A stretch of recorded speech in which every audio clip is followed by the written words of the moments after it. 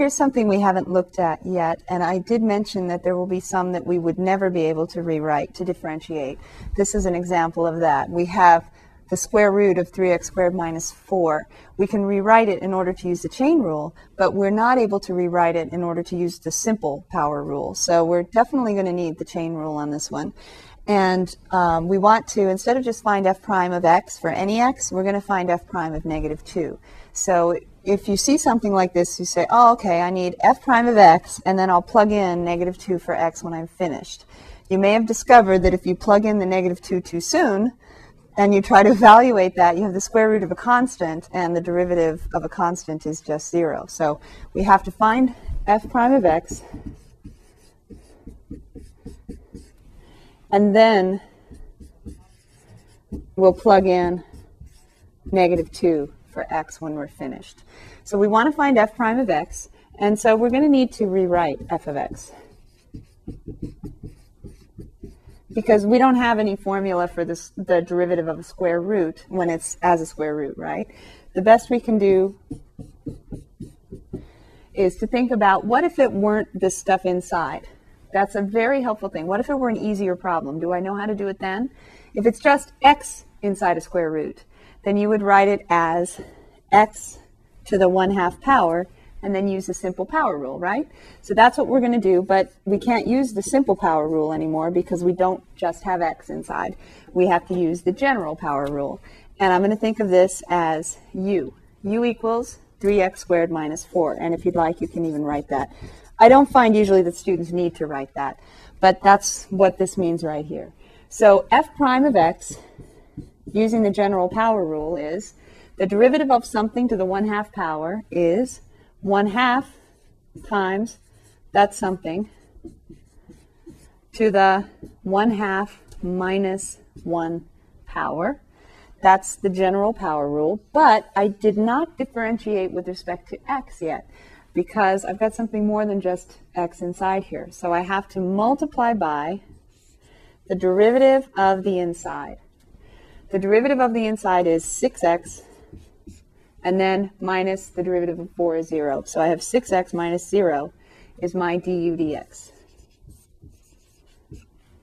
So 1/2 u to the 1/2 minus 1, general power rule, times derivative of u with respect to x, the rest of the general power rule.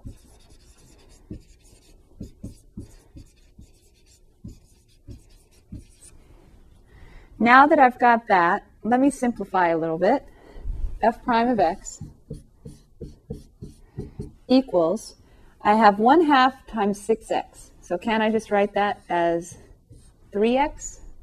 And then I have times 3x squared minus 4 to the negative 1/2 power, 1/2 minus 1, negative 1/2. So then if I'd like to write that in a way that would be easier to evaluate when I plug in x, I have 3x on top all over the square root of 3x squared minus 4. So you'll notice we started with the square root of 3x squared minus 4. Our derivative is 1/2 of that times 3x squared minus 4 to the negative 1/2 power. So that brought the square root down, just like, if you recall from before, the derivative with respect to x of the square root of x was 1/2 the square root of x.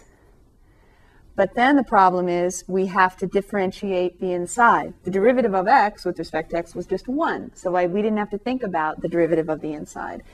But the derivative of 3x squared minus 4 with respect to x is 6x. So the half of the 6x becomes 3x in the numerator. That's kind of your du dx, isn't it? Except for the 1/2 part. Over the square root of 3x squared minus 4 in the bottom. If you just use the general power rule, it'll take care of itself. But you might notice a trend when you have a square root and its derivative sends a square root to the bottom. The derivative of the inside is in the numerator, and we had a 2 down here and a 6 up here. So the 2 divided into the 6 3 times. And so that's why we got 3x on top. So our derivative is 3x over the square root But I want the derivative at -2.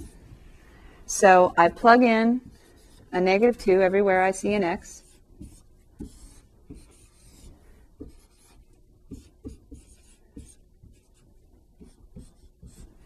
And I get -6 all over the square root. -2 squared is 4. 4 times 3 is 12. So I have 12 minus 4. So I have -6. Notice that -2 was in the domain of the function. And I have the square root of 8. So I have -6 over the square root of 8 is 2 square roots of 2.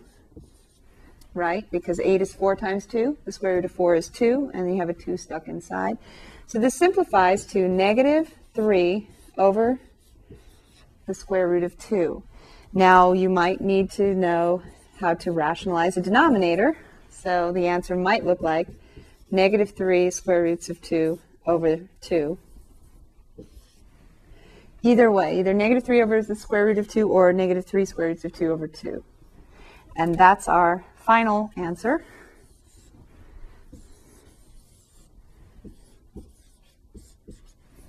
Depending on if you need to match your answer to somebody else's. So to summarize, we used the general power rule, we simplified, and then we plugged in -2 for x. And we are seeing, if you'd like to verify this on your calculator, use parentheses, 3x squared minus 4 to the 1/2, and then find the derivative, and then say such that x equals -2, and see which form it gives you the answer in, but it should be one of these. And so you can verify that the chain rule also works, and the general power rule also works for square roots, powers of 1/2, even a -1/2 power, or a -2/3 power.